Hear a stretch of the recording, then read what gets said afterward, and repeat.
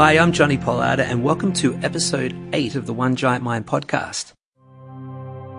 We're still at Andrea Stern's beautiful loft apartment in downtown New York, and her partner Kenny, who normally sits quietly at the back, just listening, taking everything in, decided to step into the hot seat and ask some pretty tough questions.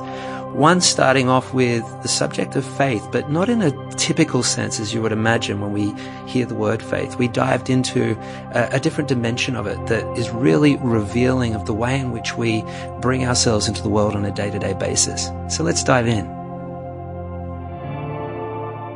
So Johnny, as I'm sitting here listening to everything we've been discussing, and I can't help but keep going back to one word, which you have not used, but I think it's at the core of everything, and that's faith. What do you mean by faith? Well, I know it's a loaded word, right? It automatically kind of brings up religious overtones, but I don't mean it necessarily in that way. Mm-hmm. But, you know, everything you're talking about requires, I think,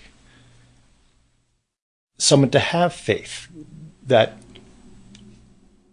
it will work, right? That these things, because these are intangible. You're trying to put language and words to forces and feelings and processes that have no language, right? Not like other disciplines. And that's just a leap of faith, right? So I first thought of the word faith when you talked about as a young kid, you just breathed through these anxiety-filled moments and you just kind of knew it was going to be okay because of that. That's faith, right? That's like staring in the face.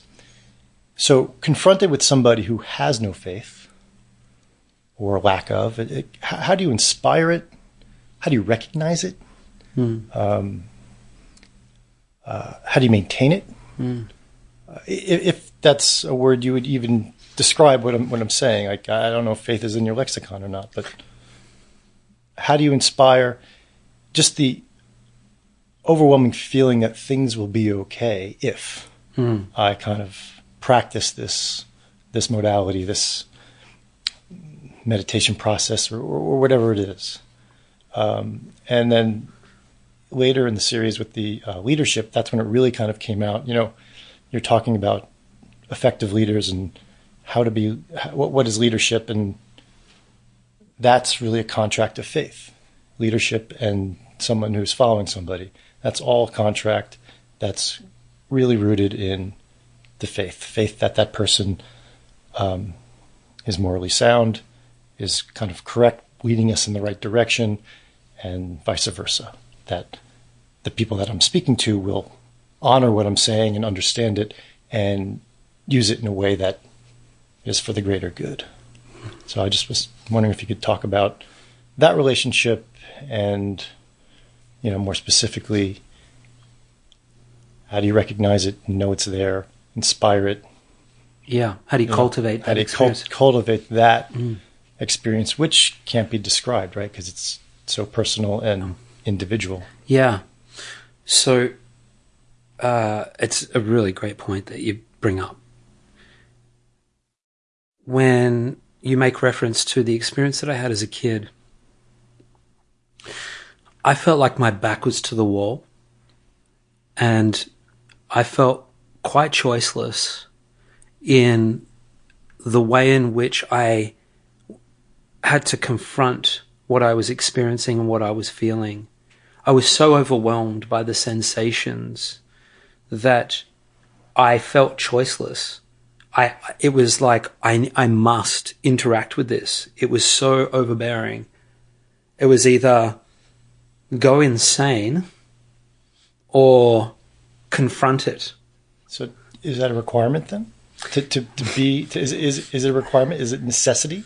I mean, this is the can of worms we're going to open. Yeah.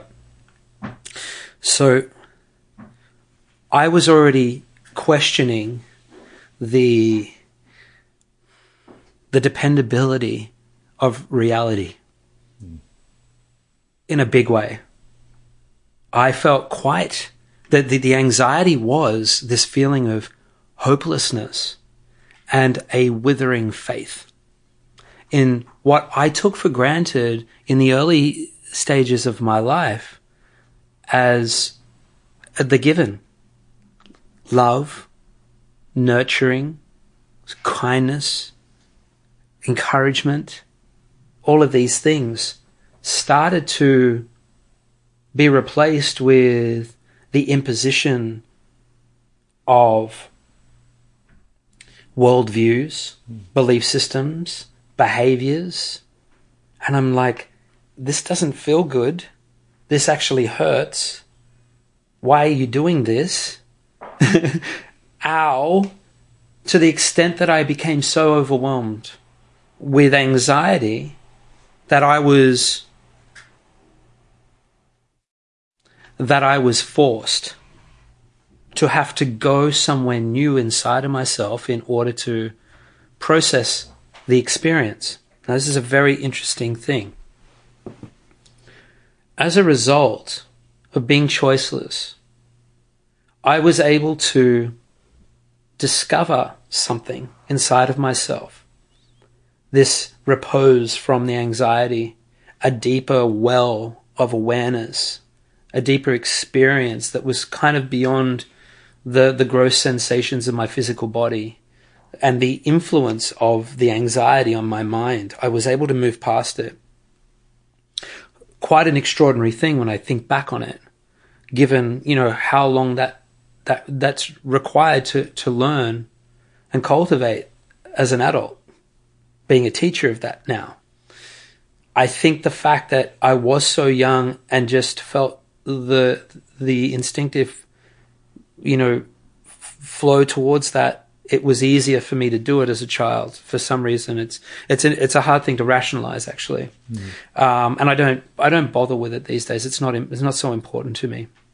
However, what it revealed to me is, and continues to reveal to me in terms of a narrative that plays out in the human drama, is that we tend not to discover deeper dimensions of ourselves until we hit some kind of crisis point. So that's just, and what I discovered was, through repetition, an experience of knowingness of who I was and what my capability was to resolve an anxiety in me. And so I don't use the word faith in that particular context, because it wasn't faith that made me go there. It was survival. Mm-hmm. It was a crisis that forced me into a state. It wasn't like a belief in something. I'd almost abandoned my faith, to be honest with you, which is also a very interesting thing, which we'll talk about in a minute. And so what I learnt over time was that which was dependable to me was that which I could verify through my own senses. I relied less and less on the expectation for people to behave in a particular kind of way in order for me to feel okay with what was going on in the present moment. And this is a very interesting principle. Now, to contextualize and to demonstrate that I understand the principle that you're talking about when you refer to faith, what I find astounding is the amount of faith that and trust we invest in each other. I walk across a road every single day with the faith that the person driving the vehicle is going to hit the brake while I'm crossing the road. I'm putting my life in strangers' hands every single moment of every single day. I have faith that the chair that I'm sitting in was constructed with a sense of care and diligence so that whomever came to sit in it is not going to get an injured back as a result of it crumbling underneath me. The water that I drink, the food that I eat, the air that I breathe, the clothes that I wear, every single thing that we do on a daily basis requires a massive investment of trust and faith, right? Mm-hmm. And so, to me, this kind of trust and faith is intrinsic in our human nature. And there is a layer of it. And so that trust is led by what I believe, a universal morality that is experienced as our conscience. And for the most part, most of the time, we feel comfortable that that's not going to be violated. However, what we're noticing increasingly is that there is an aspect of the human psyche that can willingly violate that morality, that conscience, ignore it, deny it, for the pursuit of power and personal gain. We're watching that happen everywhere. And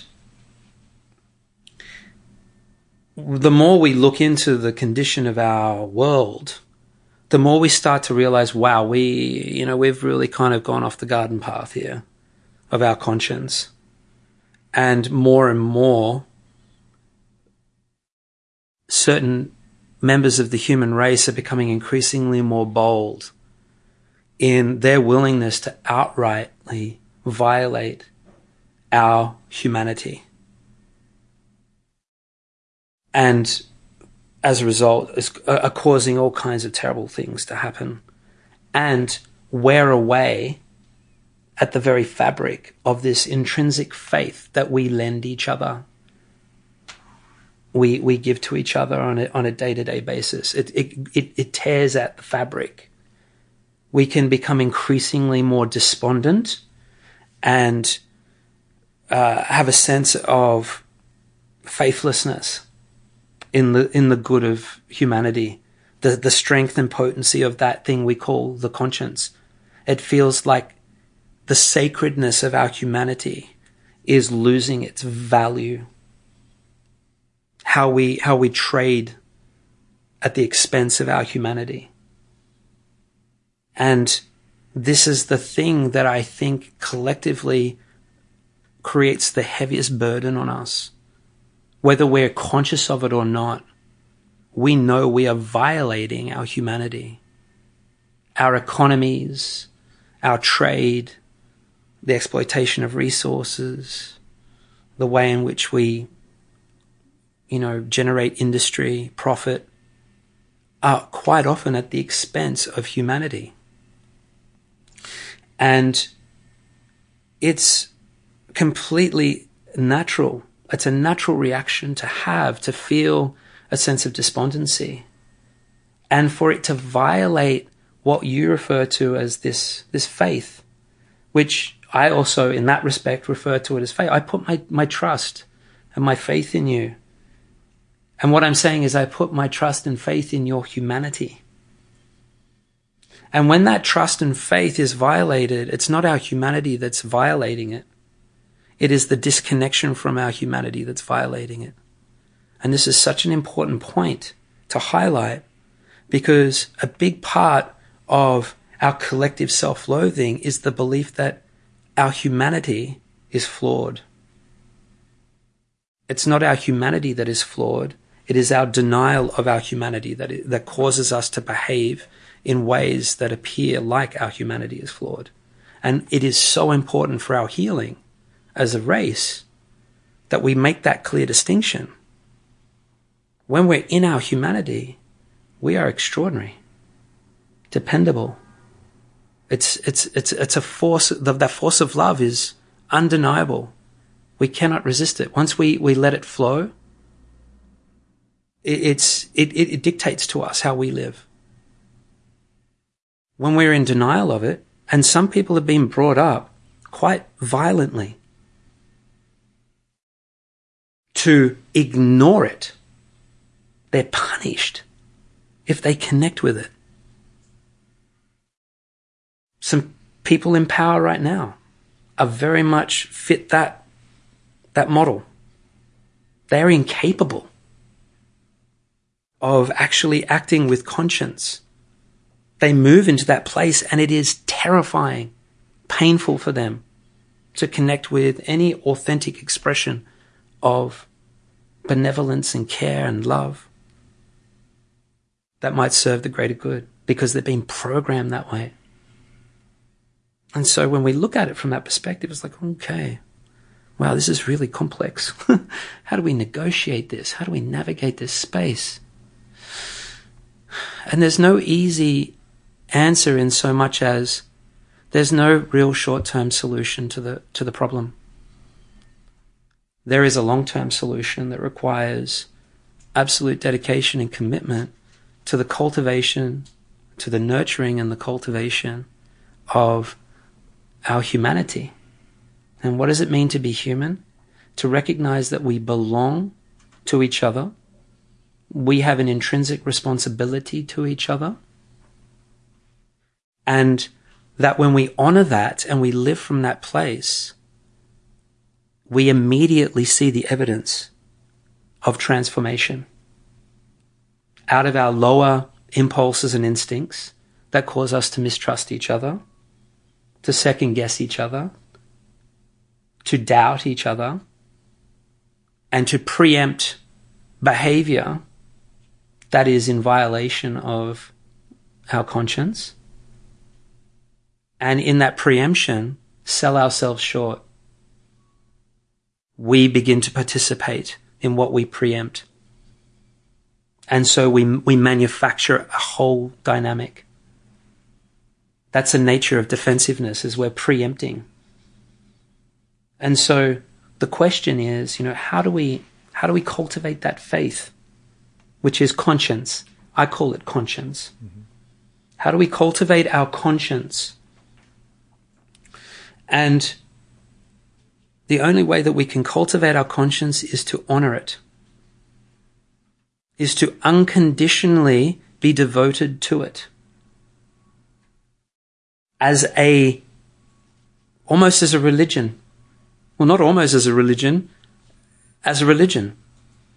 Make your conscience, make your love for your own humanity and for the humanity of everybody your religion. Despite what your belief systems are, this transcends belief systems.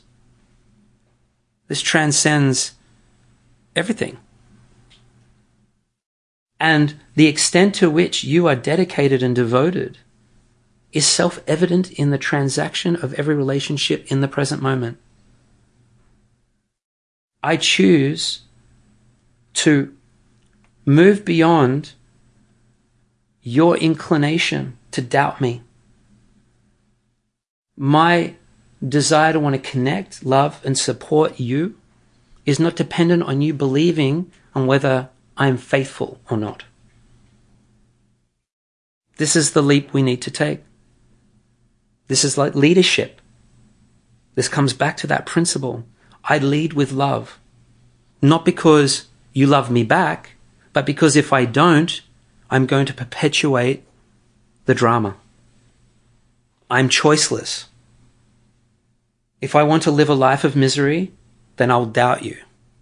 If I want to live a fulfilling life that is going to transform the world, then I will lead from love. I will take on the responsibility of my power to influence people with love. And so this is the only way that I know how to cultivate that experience of faith, is to inspire it in people, for people to see it in me. And for me to cultivate my faith despite my hurt, my pain, my disappointment, requires that I spend time with those feelings. And again, take responsibility for them and go, I have given my power away somewhere here. Where did I give it away? At what point did I become so indoctrinated in the belief that someone outside of me could do a better job at leading my conscience than me? Because when we hand our power over to something outside of ourselves, we are also handing over our conscience. And that's why it feels like such a violation. And most of the time, these people that we are voting in don't understand that. They're not evolved enough to understand the implications, the responsibility, and to have the level of sensitivity to comprehend the level of disappointment and hurt that they can create in people. It's a game for them of personal pursuit of power and stuff. How do we reverse that situation? Slowly but surely become empowered in ourself, live that way, and then make choices from that place. And if there is a position within society that has a gaping hole, then ask yourself the question, can I fill that? Or can I support somebody that looks like a prime candidate to fill that? Can I contribute? How can I contribute in a way that's going to slowly build the infrastructure that enables this way of being to flourish? But at the end of the day, it always comes back down to us.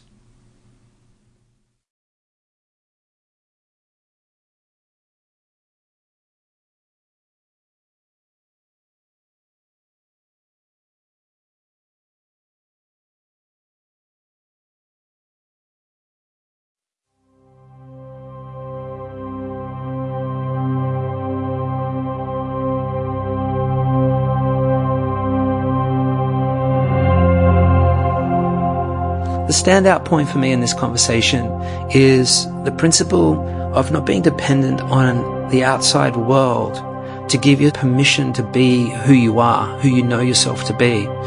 And when we're able to let go of the attachment or the need for the world to be a particular way, to give you permission to be who you are, this is the gateway to really reclaiming our power. And no longer are we dependent on blind faith of the world needing to be a particular way in order for us to be who we want to be. Special thanks to our show producer, Trevor Exter, Sean Tomlin, our composer, Ali Lieberman, and of course, Andrea Stern for letting us record in her beautiful space, and all the team at One Giant Mind.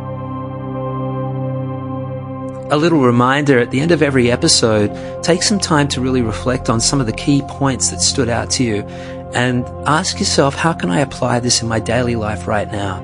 This is really the purpose of this podcast, to really shift the needle on your personal journey. If some of the content spiked your interest in meditation and you don't already have a meditation practice, then please go and download the One Giant Mind Learn to Meditate app.